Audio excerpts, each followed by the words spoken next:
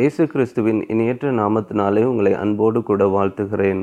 இந்த நாளிலும் கூட தியானிக்கும்படியாக எடுத்துக்கொண்ட வேத தலைப்பு, அவர்கள் எல்லார் மேலும் பூரண கிருபை உண்டாயிருந்தது என்று. அப்போஸ்தலர்களுடைய வாழ்க்கையை அடிப்படையாக வைத்து இந்த வார்த்தையை தியானிக்க கர்த்தர் நமக்கு கிருபை தருவாராக. அப்போஸ்தலர் 4வது அதிகாரம் 33வது வசனத்திலே நாம் வாசிக்கிறோம். கர்த்தராகிய இயேசு கிறிஸ்துவின் உயிர்த்தெழுதலை குறித்து அப்போஸ்தலர்கள் பலமாய் சாட்சி கொடுத்தார்கள். அவர்கள் எல்லார் மேலும் பூரண கிருபை உண்டாயிருந்தது என்று நம்ம வாசிக்கிறோம். இந்த வேத பகுதியை நாம் 2 பகுதியாக பிரிக்க முடியும். முதலாவது பகுதி, கர்த்தராகிய இயேசு கிறிஸ்துவின் உயிர்த்தெழுதலை குறித்து அவர்கள் பலமாய் சாட்சி கொடுத்தார்கள்.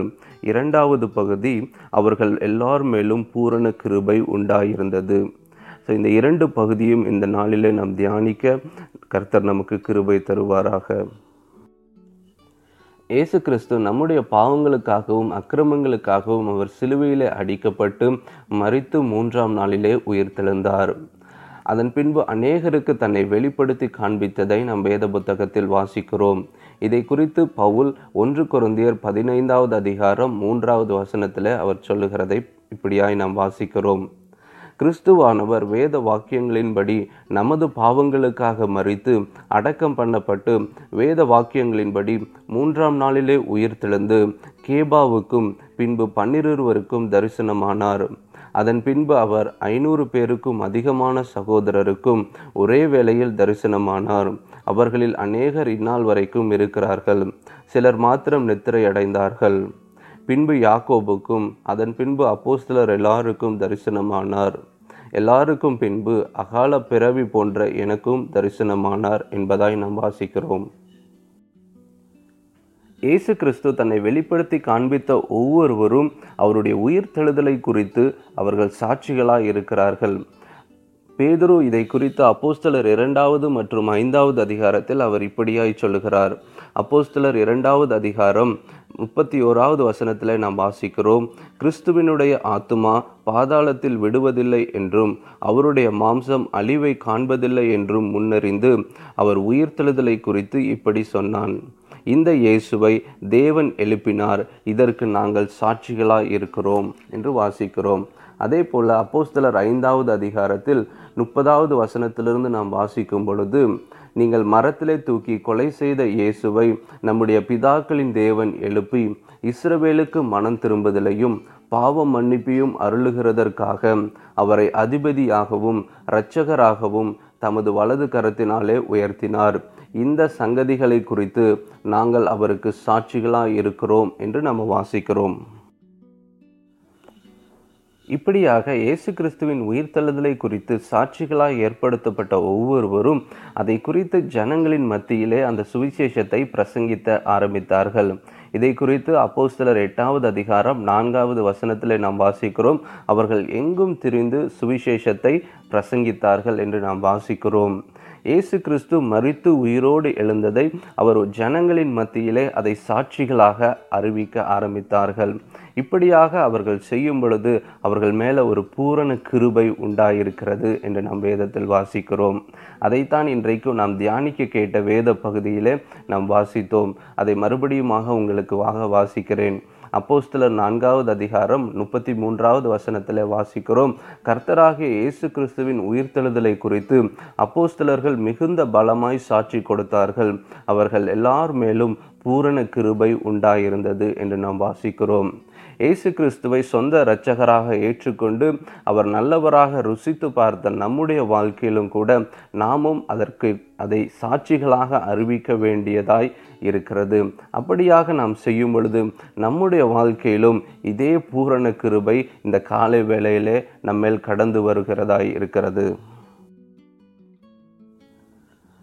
இந்த சுவிசேஷத்தை அறிவிப்பது என்மேல் விழுந்த கடமையாய் இருக்கிறது என்று பவுல் சொல்லுகிறதை 1 கொரிந்தியர் 9வது அதிகாரம் 16வது வசனத்திலே இவ்விதமாய் வாசிக்கிறோம்.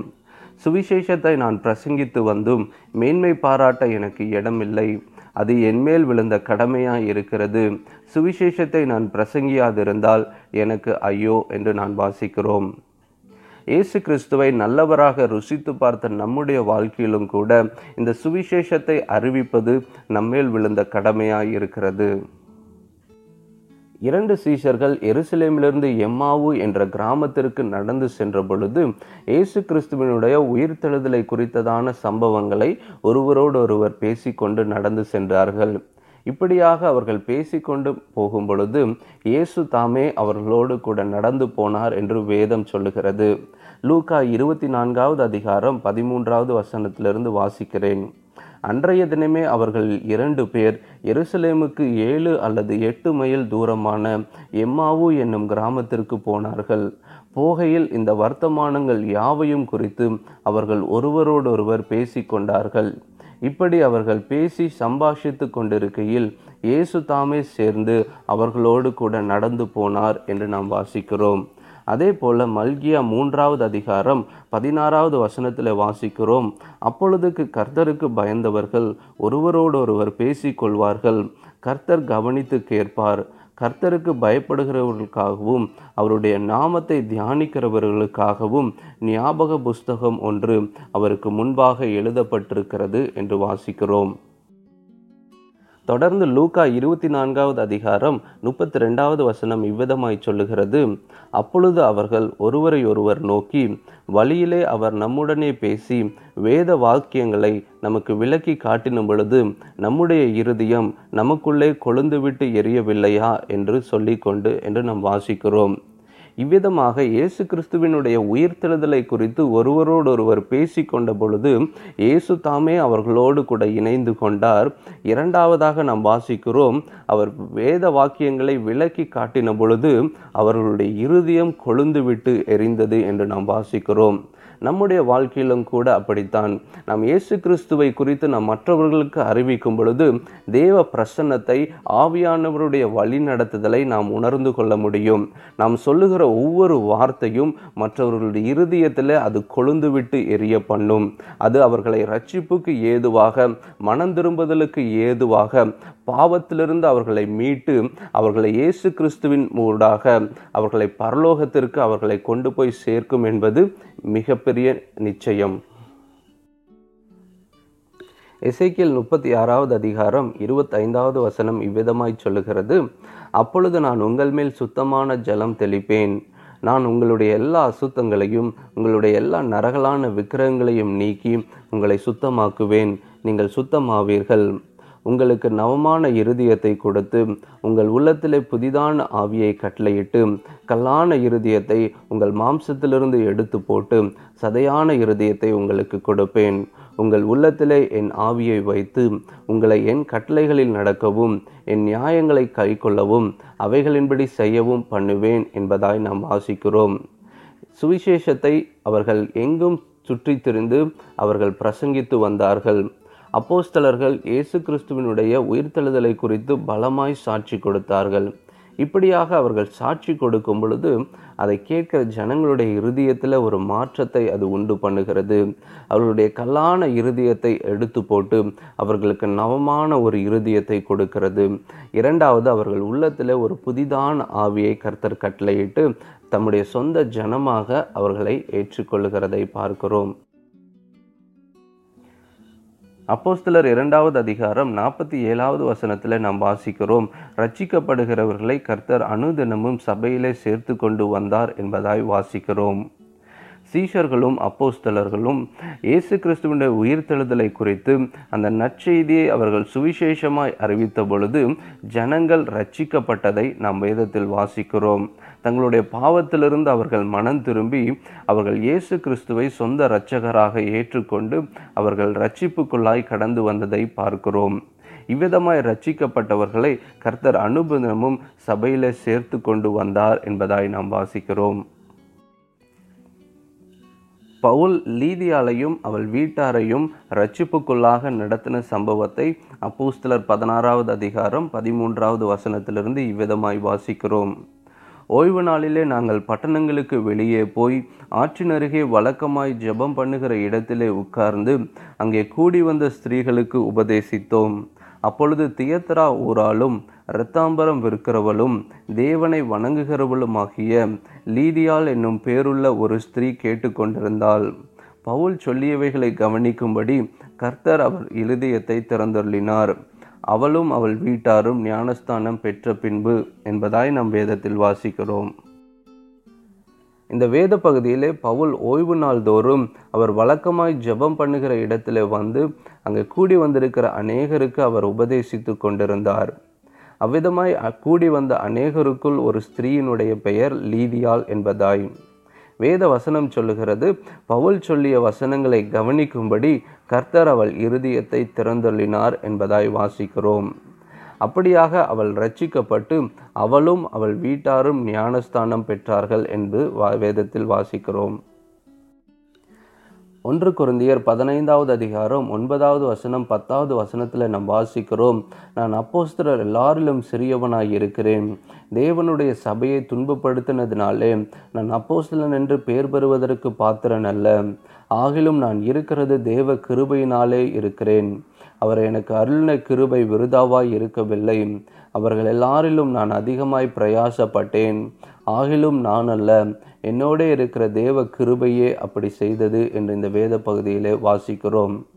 இந்த வேத பகுதி பவுல் தன்னுடைய வாழ்க்கையில பெற்றுக்கொண்ட தேவ கிருபையை குறித்து சொல்லுகிறதா இருக்கிறது. அவர் சொல்லுகிறார், நான் பாத்திரன் அல்ல, ஆனாலும் தேவன் தம்முடைய கிருபையினால் என்னை நிரப்பினார் என்று அவர் சொல்லுகிறதை பார்க்கிறோம். அந்த கிருபையை பவுல் தன்னுடைய வாழ்க்கையில கிறிஸ்துவுக்காய் அதிகமாய் பிரயாசப்படும்படியாய் பண்ணிற்று. 2 கொரிந்தியர் 12வது அதிகாரம் 8வது வசனம் 9வது வசனம் இவ்விதமாய் சொல்லுகிறது. அது என்னை விட்டு நீங்கும்படி நான் 3 தரம் கர்த்தரிடத்தில் வேண்டிக் கொண்டேன். அதற்கு அவர், என் கிருபை உனக்கு போதும், பலவீனத்தில் என் பலன் பூரணமாய் விளங்கும் என்றார். ஆகையால் கிறிஸ்துவின் வல்லமை என்மேல் தங்கும்படி என் பலவீனங்களை குறித்து நான் மிகவும் சந்தோஷமாய் மேன்மை பாராட்டுவேன் என்பதாய் வாசிக்கிறோம். இந்த வேத பகுதியில் நாம் வாசிக்கிறோம், பவுல் தன்னுடைய பலவீனத்திலையும் தேவனுடைய கிருபை அவரை தாங்கி வழிநடத்தினது என்று அவர் சொல்லி இருக்கிறதை நாம் வேதத்தில் வாசிக்கிறோம். தேவனுடைய கிருபை நம்முடைய பலவீனத்தில் நம்மை தாங்கி வழிநடத்துகிறதாய் இருக்கிறது. நம்முடைய பலவீனத்திலையும் கிறிஸ்துவின் வல்லமை நம்மில் வெளிப்படும்படியாக அவர் சொல்லுகிறார், என்னுடைய பலவீனங்களை குறித்து நான் சந்தோஷமாய் மேன்மை பாராட்டுகிறேன் என்பதாய். இந்த வேத பகுதியிலே நாம் கேட்டபடி நம்முடைய பலவீனத்திலே கர்த்தருடைய கிருபை நம்மை தாங்கி வழி நடத்தும் என்பது அதிக நிச்சயம். 2 கொரிந்தியர் 8வது அதிகாரம் 1-3 முடிய உள்ள வசனங்களை வாசிக்கிறேன். அன்றியும் சகோதரரே, மக்கதோனியா நாட்டு சபைகளுக்கு தேவன் அளித்த கிருபையை உங்களுக்கு அறிவிக்கிறோம். அவர்கள் மிகுந்த உபத்திரவத்தினாலே சோதிக்கப்படுகையிலே கொடிய தரித்திரம் உடையவர்களாய் இருந்தும் தங்கள் பரிபூர்ண சந்தோஷத்தினாலே மிகுந்த உதாரத்துவமாய் கொடுத்தார்கள். மேலும் அவர்கள் தங்கள் திராணிக்கு தக்கதாகவும் தங்கள் திராணிக்கு மிஞ்சியும் கொடுக்க தாங்களே மனதுள்ளவர்களாய் இருந்தார்கள் என்பதற்கு நான் சாட்சியாய் இருக்கிறேன் என்று இங்கே பவுல் சொல்லுகிறதை பார்க்கிறோம். இந்த வேத பகுதியிலே நாம் வாசிக்கிறோம், மக்கதோனியா நாட்டு சபைக்கு தேவன் அளித்த கிருபையை குறித்து நாம் வாசிக்கிறோம். அவர்களுக்கு கர்த்தர் கொடுத்த கிருபை அவர்கள் சந்தோஷமாய் மிகவும் உதாரத்துவமாய் அவர்கள் கொடுத்தார்கள் என்று நாம் வாசிக்கிறோம். ஆனாலும் அவர்களுடைய சூழ்நிலையை குறித்து வேதம் சொல்லுகிறது, அவர்கள் உபத்திரவத்தினாலே சோதிக்கப்பட்டு கொடிய தரித்திரமுடையவர்களாய் இருந்தார்கள் என்று நாம் வாசிக்கிறோம். ஆனாலும் தேவனுடைய கிருபை அவர்களை பரிபூர்ண சந்தோஷத்தினாலும் மிகுந்த உதாரத்துவமாய் கொடுக்கும்படியாய் அவர்களை ஏவினது என்று நாம் வேதத்தில் வாசிக்கிறோம். இது தேவன் அவர்களுக்கு கொடுத்த கிருபை. இன்றைக்கும் நாம் கேட்ட வேத பகுதியின் சுருக்கம், அப்போஸ்தலர்களும் சீஷர்களும் இயேசு கிறிஸ்துவின் உயிர்த்தெழுதலை குறித்து அந்த நற்செய்தியை அவர்கள் சுவிசேஷமாய் அறிவித்து வந்தார்கள். அதன் மூலம் அநேகர் ரட்சிக்கப்பட்டு அனுதினமும் சபையிலே சேர்த்து கொள்ளப்பட்டார்கள். பவுல் தன்னுடைய வாழ்க்கையில் பெற்றுக்கொண்ட தேவ கிருபையை குறித்து நாம் பார்த்தோம். நாம் இப்படியா இயேசு கிறிஸ்துவனுடைய உயிர்த்தெழுதலை குறித்து நாம் சாட்சியாய் அறிவிக்கும் பொழுது நம்முடைய வாழ்க்கையிலும் இந்த பூரண கிருபை உண்டாகிறது என்று வேதம் சொல்லுகிறது. மறுபடியுமாக அந்த வேத வசனத்தை உங்களுக்காக வாசிக்கிறேன். அப்போஸ்தலர் 4வது அதிகாரம் 33வது வசனம். கர்த்தராகிய இயேசு கிறிஸ்துவின் உயிர்த்தெழுதலை குறித்து அப்போஸ்தலர்கள் மிகுந்த பலமாய் சாட்சி கொடுத்தார்கள். அவர்கள் எல்லார் மேலும் பூரண கிருபை உண்டாயிருந்தது என்பதாய் வேதத்தில் வாசிக்கிறோம். நம்முடைய வாழ்க்கையிலும் கூட நாம் சுவிசேஷத்தை அறிவிப்பது நம்மேல் விழுந்த கடமையாய் இருக்கிறது. கர்த்தர் தாமே இந்த வசனங்களின் மூலமாக நம்மோடு கூட தொடர்ந்து இடைப்படுவாராக.